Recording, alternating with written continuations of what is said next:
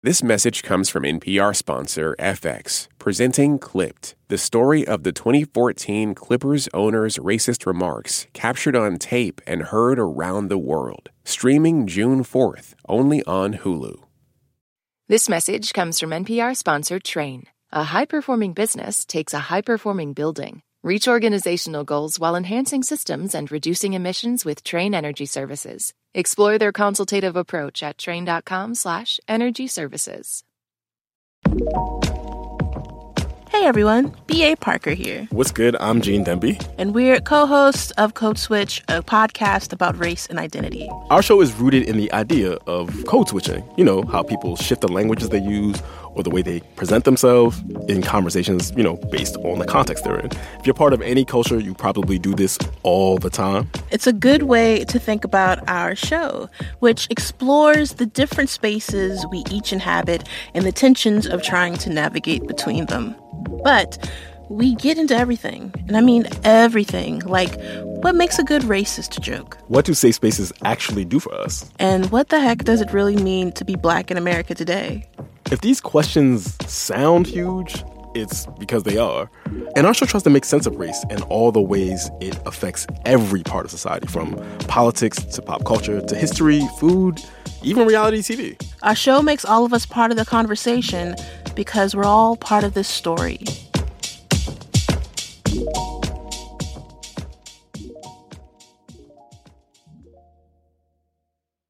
What's good, y'all? You're listening to Code Switch. I'm Gene Demby.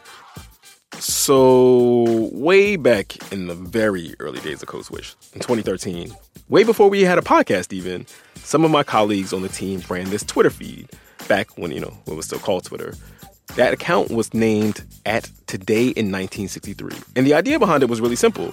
Every day, the account would tweet out news items from newspapers from that same corresponding day, but 50 years earlier, in 1963. And 63 was a really eventful year for the civil rights movement in the United States. Medgar Evers, the civil rights organizer, was gunned down outside of his home in Mississippi by a member of the Klan. 22 Black people, including 4 school-age girls, were killed when white opponents to desegregation hid a bomb under the steps of their church in Birmingham, Alabama. And of course, 1963 also saw what has since become the most famous moment of the civil rights movement, the March on Washington, and specifically Martin Luther King's now iconic speech. I have a dream that one day this nation will rise up. And so just to go back to that 1963 Twitter feed we ran way back then, one of the things that might be surprising to people today was how shook people were about this whole thing back then, and this idea of this huge throng of Black folks descending on D.C. There was all this worry about violence breaking out, that the whole thing would devolve into rioting, all within view of the White House lawn. And so in the lead up to the march, Washington, D.C.'s police and federal authorities, they were all on high alert. There was even a ban on alcohol sales in D.C. the day of the march. And then the march came, and hundreds of thousands of people who had come to the Capitol to demand full equality under the law, they left peacefully. There were just 4 arrests, including one of a Nazi counter-protester. I mean, there was really barely any trash left behind. But that frisson of danger, that has been mostly stripped away from the way we tell the story about that day today. Just a few years later, of course, King would be assassinated at the age of 39. Public opinion polls taken a little bit before his killing showed that only about 1 in 3 people in the United States viewed him favorably. Today, of course, as we all know, he is one of the most celebrated figures in American history. There's a monument to King near the National Mall where the march was, of course. His birthday is a federal holiday. There are marches on Washington all the time for all sorts of causes because people of any number of ideological leanings are kind of drafting off of the imagery from that march. You got anti-abortion organizers and pro-Israel rallies and the Pink Pussy Hat marches and many of them are either nodding to or explicitly claiming to be the heirs of Martin Luther King's moral legacy. The comedy writer Ryan Ken posted this viral TikTok video about the way we talk about King today. This is my impersonation of the Martin Luther King that you all quote, "We want Black people to shut up." It is me, Martin Luther King Jr., the only civil rights leader who ever lived. I had a dream, and it came true. So the rest of you Negroes can leave it alone now. I'm sure the person who is quoting me to you would have supported me back then as well. Just ask their parents or their grandparents what they thought about me. Yes. Oh my gosh. So Ryan Ken, what a treasure. If you're listening, thank you for being you. That's Hajar Yazdia. She's a professor at the University of Southern California and my guest on this episode. And she joked that TikTok could have been the trailer for her recent book. The Struggle for the People's King, How Politics Transforms the Memory of the Civil Rights Movement, is really about how the co-optations of Martin Luther King Jr. have taken shape in society. So it's like everybody and their mother has noted that his words get used out of context, right? That, they get turned on their head and used for causes he wouldn't even agree with. Mm-hmm. But Ryan Ken takes this and shows us exactly how it matters in politics. So it's everything from, you've got your liberal Dems saying you got to vote, because Dr. King would have wanted you to, even though it's fundamentally opposed to every sort of shred of morality in your body, all the way up to, the right wing being like, Dr. King would oppose affirmative action. He would oppose voting rights. And that is why we must uphold this great leader and follow in his lead. So it's really that story of how he gets taken up and remade and then why it matters for society. That's the story I'm telling in the book. And one of the things you talk about is that this whitewashing of King and King's radicalism was something that was happening, it was unfolding even when he was alive. So what did that look like back in the 1950s and the 1960s? Yeah, that's one of the big misconceptions is that he got co-opted and sanitized after he was murdered. But really, it's a story that's even taking place while he's out there in the streets doing disruptive protests, this kind of direct nonviolence, the direct action that I think we so often think of as just people holding hands and singing Kumbaya, right? When it was really all about shutting things down and making it impossible to proceed with the status quo. And so even at the time, newspapers are covering it, they're kind of writing out the radicalism, or they're playing it up like, he is this kind of arrogant, self-involved kind of man. Even when he appears on the cover of Time as Person of the Year, Time magazine writes about him in this way where there's a kind of critique underlying that talks about how he's, sort of self-important. And I think that that's a piece where, he really understood that the way he was being symbolized really mattered for the public's ability to understand what the civil rights movement was trying to do. So I think that's really one of the pieces that comes out. You write that Ronald Reagan, who was famously a critic and opponent of King when King was alive, Reagan was, of course, governor of California, a major critic of the civil rights movement, that he, ironically, played a really big role in the sanitization after King died. How did that go down? Yeah, so this is really like the story that begins the book. And it's one I didn't expect. So when I was thinking about how King's been sanitized, this is something I started noticing in the wake of the Tea Party. So this kind of reactionary white lash to Obama's presidency. And I thought that's where the story would begin. And so when I'm doing this research, it's wild to me that then it goes all the way back to this moment where thinking about the debates over the King holiday. And so this is the 15-year battle to institutionalize a Martin Luther King Jr. holiday that celebrates not just his contributions, but really the civil rights movement's contributions to American national sort of myth and memory and the story of who we are. And so Reagan, as you said, has completely opposed civil rights. Like he's made it his life's mission to unroll them and make it a matter of individual rights where you have an individual right to discriminate. And yet, as this political pressure mounts, he knows that the best way to woo white moderates and kind of shut down the Black NAACP resistance to his presidency is to sign this holiday into law.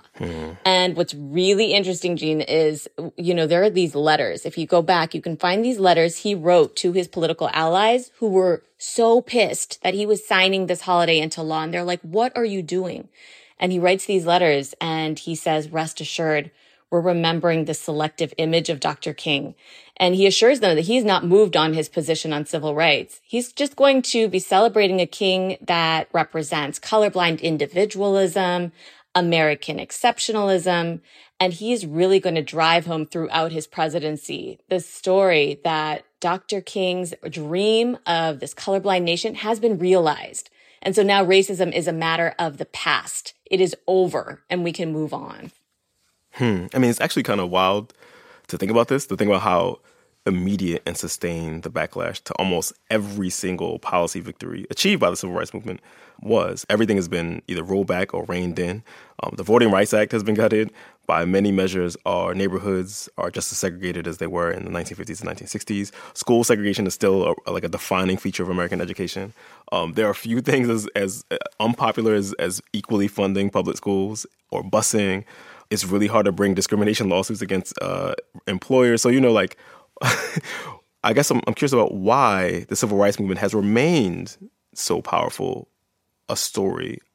Yes. I mean, that's the question, right? And so that's really where I think about it as the building of what the philosopher Charles W. Mills called the epistemology of ignorance. It means that you choose not to know the roots, the causes, why things are the way that they are. And I often think of it like a kind of collective wearing of glasses that have the wrong prescription. And so, everything's blurry. You cannot make out reality. You don't know where you're going. And I think Charles W. Mills describes it as white people making a world that they themselves don't understand. And so if you build this willful unknowing, then power can keep reproducing itself. So I think that question of why the civil rights movement is so central to that is, that's the question of the book, right? And so it takes up this kind of question by thinking about how it is that the civil rights movement represents this kind of make or break moment in American society. Are we going to reckon with a country that was founded on the backs of Black Americans? Are we going to reckon with this history of racism? Or are we going to act like it is now finished? We got our Voting Rights Act, we got our Civil Rights Act, and now we're good. And that's really what folks in power end up doing, is instead of a real reckoning where we confront the past, instead we kind of put a pin in it and say, all right, we're moving on to the next book.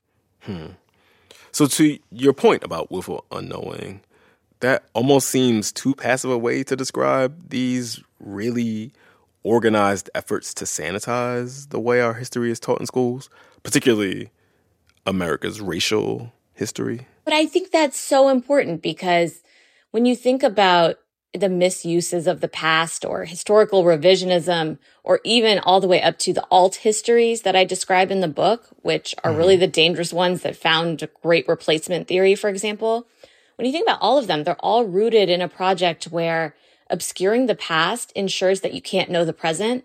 And that does require limiting proper historical education, but it also is a process of limiting critical education. And I think what's so disturbing is when you think about, NPR did this report in 2021 where it was around this moral panic around critical race theory in schools and really about racial education more broadly. God forbid we talk about racism or even anti-racism. And they noted that half of the Republican speakers at this press conference used Dr. King's quote. And that was to play up the threat of critical race theory, to say that Dr. King himself would be horrified that we are learning about racism in our schools. And what's wild about that, right? What's wild about that is that so bananas. It's crazy. They are using Dr. King's words to effectively limit education that would teach about Dr. King. Can I just share one more kind of crazy, egregious example that I find for sure, of course, hilarious, but I think is worth noting because it kind of shows how far we've come in a really negative way, is I don't know if you remember when Dinesh D'Souza, the crazy right-wing political commentator, when he got arrested for campaign finance fraud, and on Martin Luther King Jr. Day, he tweets out that he is celebrating King's legacy as a fellow jailbird. And he talks about how they're essentially the same person fighting for justice and being targeted by, and this is really crazy, he compares J. Edgar Hoover to Obama. And so all of a sudden, Dinesh D'Souza is Dr. King. But I think what's wild about that is he himself had opposed civil rights at every turn and was somebody who's trying to overturn multicultural democracy. Yeah, King, as he is my fellow, we have the same basket of grievances against society. So funny.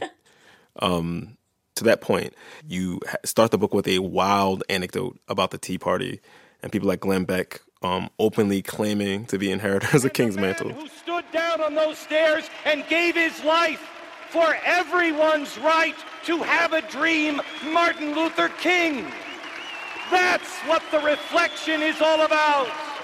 Like, it's laughable, but it's really effective. Like, what are we supposed to do with that?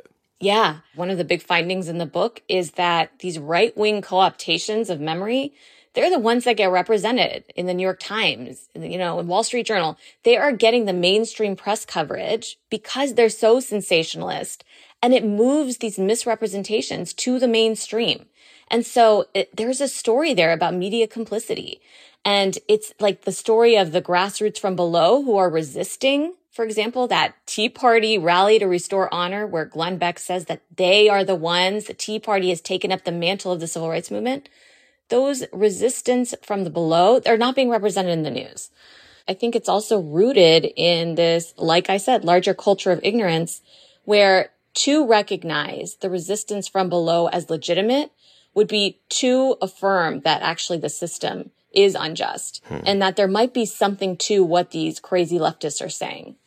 Part of the story is King's strategy, this tactic of nonviolence, which allowed for people who were around him, people in the movement, to be painted as almost saintly, right? To your point about sort of taking away how disruptive it was. And also, like, their use of nonviolence as a strategy is more complicated when you know how things work, right? King was often flanked by armed security. Rosa Parks has talked about being a gun owner. Why do you think that we are so attracted to that idea of the saintliness, like of that movement, as made up of just kind people asking for their rights really politely? Yeah, right? I mean, I think it's really a great way to defang and make it feel like it's impossible for everyday people to reproduce a movement like that. Because if you uphold it as this moral beacon where it's robbed of all of its complexity, all of its internal messiness, and even King's complexity as a human being who was not perfect. He got angry behind the scenes. There are stories of him having a real temper. And all of that gets written out as if he was, like you said, a kind of saintly hero, and as if nonviolence meant purely just marching peacefully, not bothering anybody, and waiting for folks to like you. And I think what's so radical about nonviolence and what was so radical about King and the civil rights movement is that it really relies on a long timescape, a real future vision. And it's one that understands that you're not going to necessarily get your gains tomorrow, next month, even next year, but that you still keep going because you believe truly that there is something in the future that will yield the liberation that you seek. I mean, one of the things that you hear people who are critiquing, contemporary protest movements say is when they point back to the civil rights movement, right? There are often a lot of young people kind of dressed really well, right? Dressed like in their Sunday best. And you often, I remember this specifically around protests in Ferguson, people pointing to those people as like, see, why can't they put a shirt on? Why can't they, they're not comporting themselves in the way that they would have done in the 60s. And, obviously missing that a lot of civil rights actions were meant to sort of heighten the distinctions between, the cop sicking German Shepherds on people and the people who were just, dressed in ties and dresses as they were getting, fire hydrants opened up on them. 100%. I think that's what's wild about, especially now when you think about even some of the kind of leftist progressive groups and the way that they deride the respectability politics of the civil rights movement, is missing that piece where actually it was this really radical means of holding up a mirror to society. I mean, how do you think the movement and the way that we remember it shapes how we're allowed to protest today and who is allowed to protest today? You notice every single time the folks from below, the oppressed people, show up in the streets, somebody's out here saying, Martin Luther King Jr. would be very disappointed in y'all, and he would not want you to be doing this. You should look to the civil rights movement. And what's wild is that so many times they are pulling these strategies straight from the civil rights movement's playbook. So, for example, shutting down highways. This is something we've seen recently in the protests to Gaza war. And, thinking about disruption, boycotting, divestment. I mean, what do people think the Montgomery bus boycott was? And so it is central to the kind of American notion of what protests ought to be. But I want to be really clear that that's a story that's handed down from above, because the people on the ground, the grassroots, are rooted in those legacies, and they understand that this is exactly what protest looks like and that it is foundational to American democracy. When we come back, I don't think we should just let him go, because it's only going to get worse if we allow him to be used in the service of shutting down racial education. That's coming up. Stay with us, y'all. This message comes from NPR sponsor FX, presenting Clipped, the scandalous story of the 2014 Clippers owner's racist remarks captured on tape and heard around the world. The series charts the tape's impact on a dysfunctional basketball organization striving to win against their reputation as the most cursed team in the league. Starring Lawrence Fishburne, Jackie Weaver, Cleopatra Coleman, and Ed O'Neill. FX's Clipped, streaming June 4th, only on Hulu. The Bullseye podcast is, according to one journalist, the, quote, kind of show people listen to in a more perfect world. So make your world more perfect. Every week, Bullseye puts the pop in culture, interviewing brilliant authors, musicians, actors, and novelists to keep you on your pop culture target.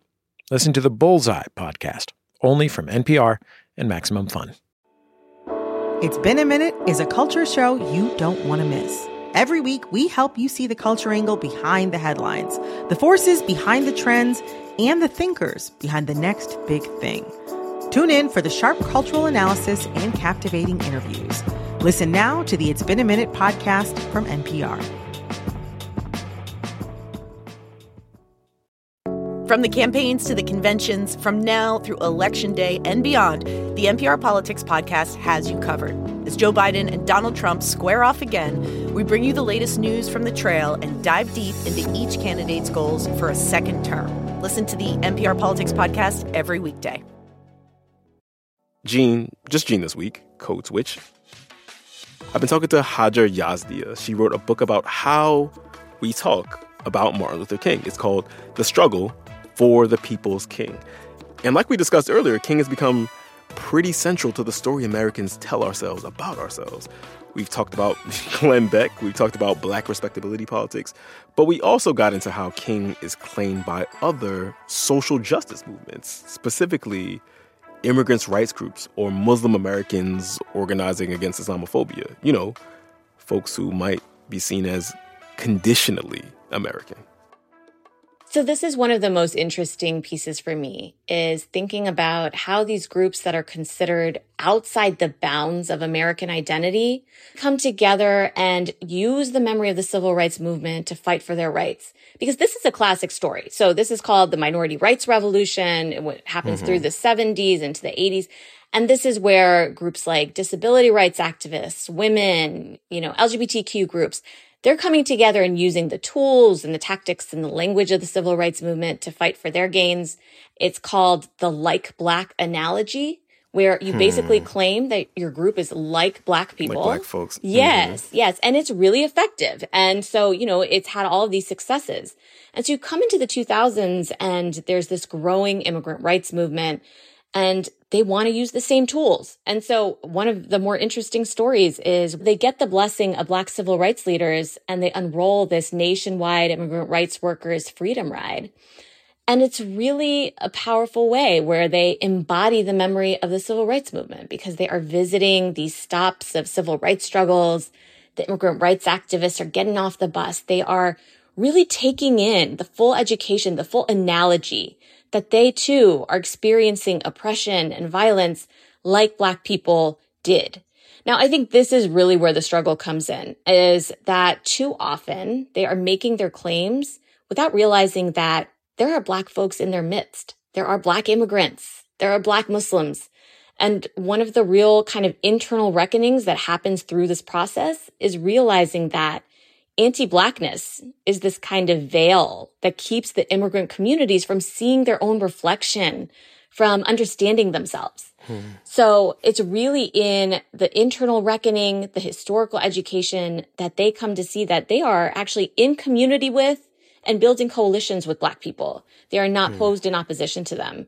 So this is where memory can become a bridge. It's not just about remembering history. It's about bringing communities together under this umbrella of we're all embedded within the past together. It is that interconnected web of mutuality.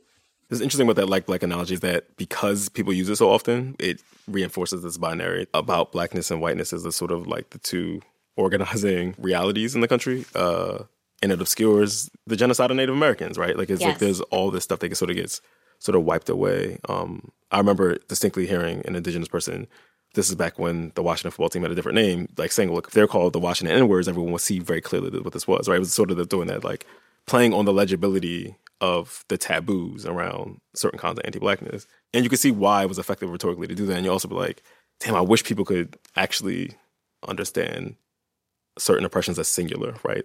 Yes. Black is like black. I mean, I think that's, one of the problems with the like black analogy is also the temporal piece, because it positions it as if black struggles are over. And so now we are the new black. And that's one of the struggles. I mean, there have been all these big movements that have had lasting consequences for American life. Like the labor movement, for example, right? We don't remember it in the same romantic way that we remember the civil rights movement, even though it had, broadly popular aims. We all go up for a 40-hour work week, right? Why do you think the civil rights movement is so ever present in a way that other transformative political movements are not? Yeah, that's a good question. I think it goes back to the question of the meaning of race in America, because the foundational story of America is built on Black enslavement. And so that's what, some scholars call it like a spoiled identity. And so the nation has to contend with its spoiled identity. It has this sinful past, right? And so it needs a story of redemption. And that's what this kind of co-optation, the sanitized whitewashing of the civil rights movement offers, is this story of great redemption, of overcoming, of a kind of, morality that exceeds all else. And I think that's why it's become so central in the American imagination, as opposed to, for example, the labor movement. And I'll also say, the strategic obfuscation of the labor movement is no coincidence. Like, folks don't want people coming together to challenge capital and challenge power from above. So God forbid we remember it. Right. You said the overcoming. It's like literally we shall overcome, right? It's like that's, part of the sloganeering that people are just assigned to the civil rights movement. You know what I mean? Like, oh, we had this original sin. We have been delivered from it by a speech, I guess. And now we're all good now. Yeah. We overcame. We're done. But it's hard to think about. I mean, there's so many ways in which, because everyone is braiding the story of American redemption, you could argue that it's all cynical. But like, I remember Barack Obama's acceptance speech, he alludes to Montgomery, the hoses in Birmingham, a bridge in Selma, and a preacher from Atlanta who told the people that we shall overcome. Yes, we can. Like, there is a way that he was very, very literally tying his election to the presidency to King. And, you could have a whole conversation about whether, the head of the American project is like naturally in opposition to King. But like, it was almost like you could feel him saying, I'm being restrained because I'm not even saying King by name. You know what I mean? Like I'm just nodding to a preacher from Georgia. You know what I mean? It's so hard to resist that impulse to just like nod to King because he's like looms so large in our like moral imagination. Yeah, but I mean, that was one of these moments that I think most Americans upheld as like Dr. King's dream realized. We have a Black president. And I remember all of the think pieces, op-eds, front pages. I would say like a bunch of them mentioned Dr. King, because this is the real question that we've been facing as Americans is, was his dream realized? Is this colorblind era a realization of his dream, or is it just a way to kind of hide away the systemic injustice underneath? And then Obama gives us this answer. And unfortunately, right, he ends up perpetuating the kind of sanitized King. And his, of course, is not the one that's the right-wing version. It's not the alt history, but it is the kind of rose-colored lenses where he thinks about, Black folks and white folks working together. He's not really attacking the root causes. And the real issue ends up being that he ends up kind of using it to shut down Black dissent from below. Okay, so we're at this place where King is being claimed by everybody on the left. He's being claimed by everybody on the right. He's in a Dodge Ram commercial. Glenn Beck and Sarah Palin are like, is there an argument that we should just let this dude go? Like, for the people who are like, no, we gotta remember the radical king. Is there an argument like, yo, we've lost that? That is like that reclamation project is over. Like maybe the brand that's been created around this guy is too far gone. Is there an argument that you buy in that? Yeah, I mean, I think about that a lot. So I think there are two things that are happening. And so for one, I don't think we should just let him go because it's only going to get worse if we allow him to be used in the service of shutting down racial education, shutting down all kinds of critical education across the country. But at the same time, I think the other phenomenon that we're witnessing is not just reclaiming his radical legacy, but expanding it and thinking about the folks that were written out of the memory of the civil rights movement. So we see this movement to reclaim Bayard Rustin. We see movements to reclaim all of the Black women that were at the forefront, the Ella Bakers, the Fannie Lou Hamers. We're thinking about everybody who was so foundational to the struggle and then also the complexity within it. And so I think it's like, yeah, we could let him go and move on, but I think I see on the one hand a movement to move away from a kind of institutional understanding of civil rights as the only path forward to liberation. And in fact, the civil rights movement itself didn't think about law as the only path toward liberation. It was just one step. But I think the other piece that's been really prominent is that now they're tying those legacies of the civil rights movement to human rights, to global struggles. And so it's beyond this framework of just American exceptionalism, of just being folded into a system. It's about something much bigger and more visionary. I really hope one of the big takeaways isn't just that, we have to learn history for history's sake. I really hope one of the big takeaways is that we understand memory as this political project and that we become really curious about why it is that we remember certain things and what they're doing in society. What story are they telling? And who's getting left out? So I think those are the big questions that Dr. King would have wanted us to ask, and also that are the preservations of the real legacy of the civil rights movement. Hajar Yazdia is the author of The Struggle for the People's King, How Politics Transforms the Memory of the Civil Rights Movement. Doc, thank you for doing this with us. Thank you so much. This was so fun.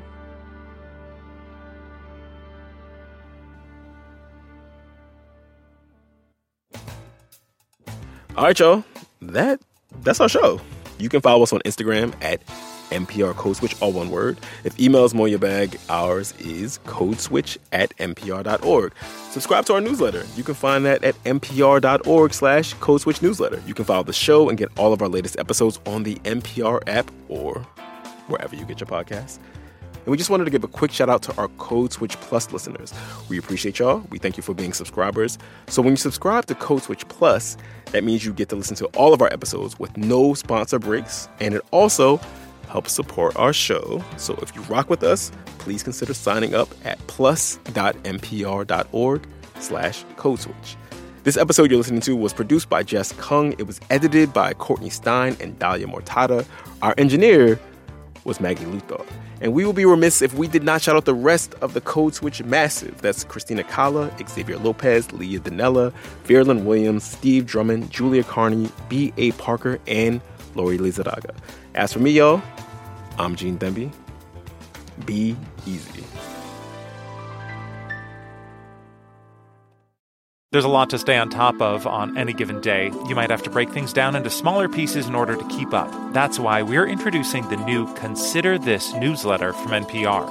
Every weekday, we sift through all the day's news and bring you one big story in an easily skimmable format, so you become a mini expert on a major topic each day. Sign up for free at npr.org/considerthisnewsletter. Numbers that explain the economy. We love them at The Indicator from Planet Money, and on Fridays, we discuss indicators in the news, like job numbers, spending, the cost of food, sometimes all three. So my indicator is about why you might need to bring home more bacon to afford your eggs.